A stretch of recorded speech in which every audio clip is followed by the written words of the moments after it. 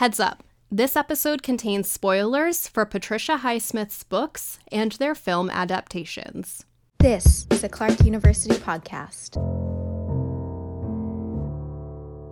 The Price of Salt is not only her only lesbian novel, it's her only novel with female protagonists, and it's her only novel without a murder. It's barely a happy ending, but in 1952, that was a huge deal. Highsmith took a great joy in reading the thousands of letters that came in from lesbians about the hope that that novel inspired. In 2015, Todd Haynes' adaptation of The Price of Salt, Carol, came out, starring Cate Blanchett and Rooney Mara, and I was just taken in by the film like so many queer viewers. Despite being a period piece, despite really luxuriating in the feelings of paranoia, mid-century, closeted queerness, it still spoke to me. Clark Screen Studies professor Rox Sommer has become an expert on the works of novelist Patricia Highsmith.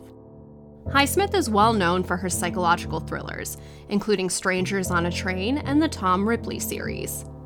And then there's The Price of Salt, which Highsmith first published under the pen name Claire Morgan. In 1990, the book was republished with the title Carol and under Highsmith's name. The film adaptation released in 2015.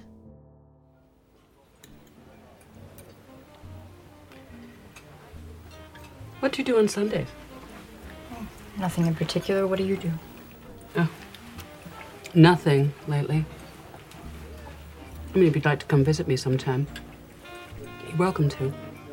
At least there's some pretty country around where I live.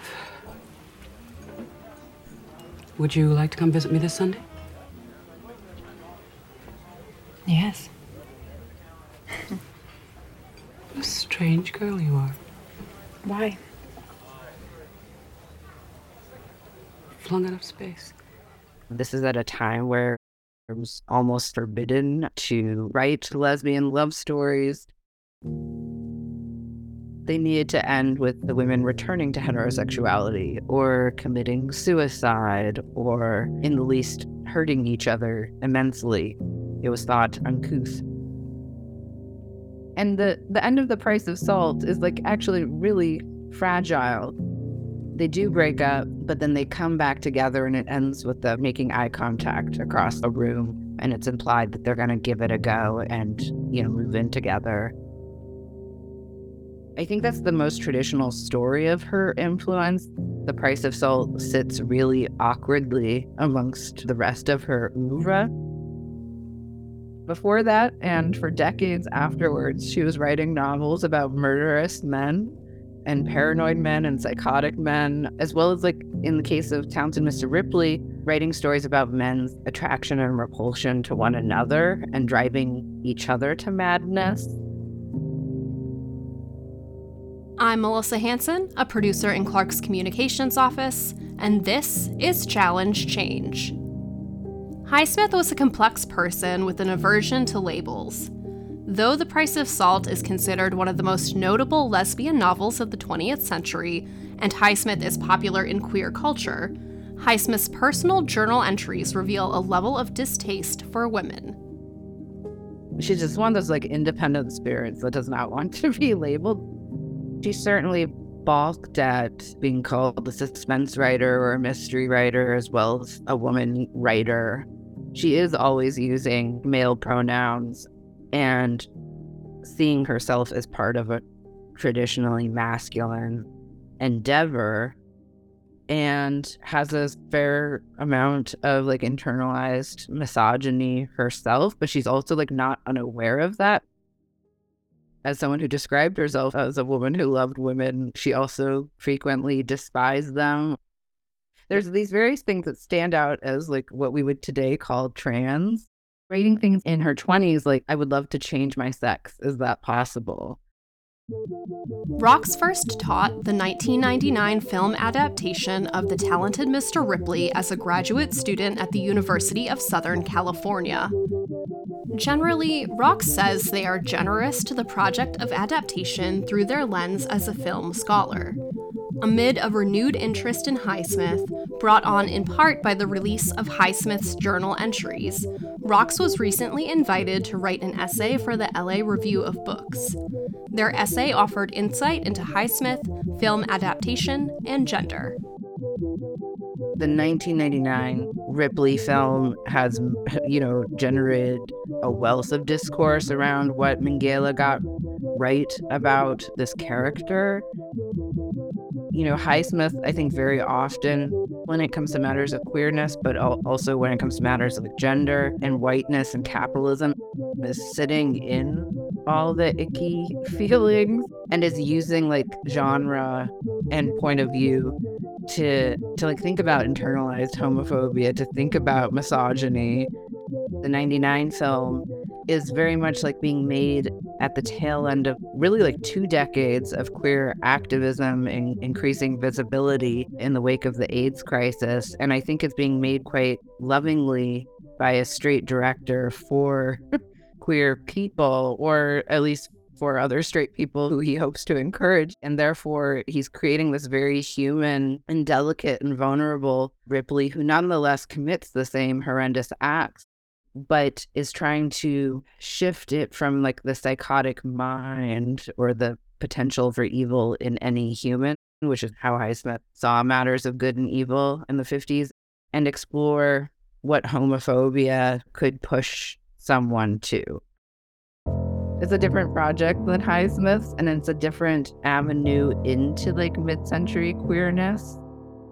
Rox has been interested in Highsmith's work for years, but didn't consider the author a research interest until more recently.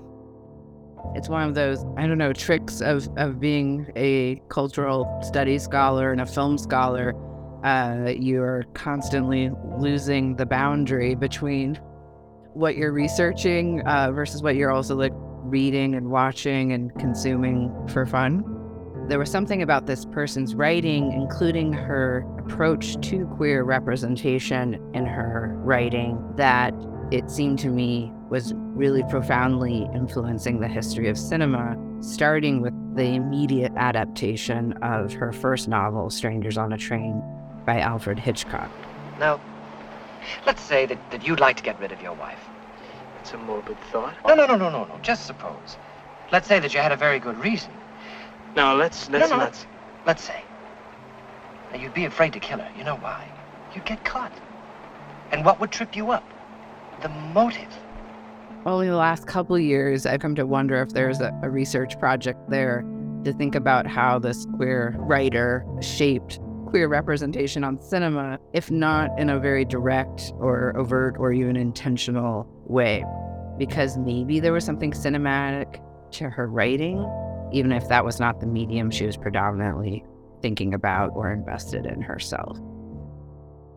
While the most popular adaptations of Highsmith's works are Carol, Strangers on a Train, and Mr. Ripley, you may have seen another adaptation on Hulu recently. The 2022 film Deep Water, starring Ben Affleck and Ana de Armas, is based on Highsmith's 1957 novel of the same name. We want to put things like misogyny in the past, and so major spoiler coming up. It's really telling to me that when we make Deep Water today, we do not end the film the way Highsmith ended the novel, which is very disturbingly having the husband kill the wife. Instead, we get an exploration of heterosexual marriage. He kills, and it's better. Highsmith's writing of the husband's initial killings of other creepy dudes evolving into him killing his wife because killing her lovers didn't solve his problem, her infidelity and his troubled masculinity. It sounds horrendous, but I actually think she's inviting you to think about how misogyny could go so awry. A fun romp about killing your wife's lovers and then she loves you ever the more in the end. That's disturbing in a different way, and I think it cheats the misogyny that's under Highsmith's microscope. To learn more about screen studies at Clark, visit clarku.edu/screen-studies.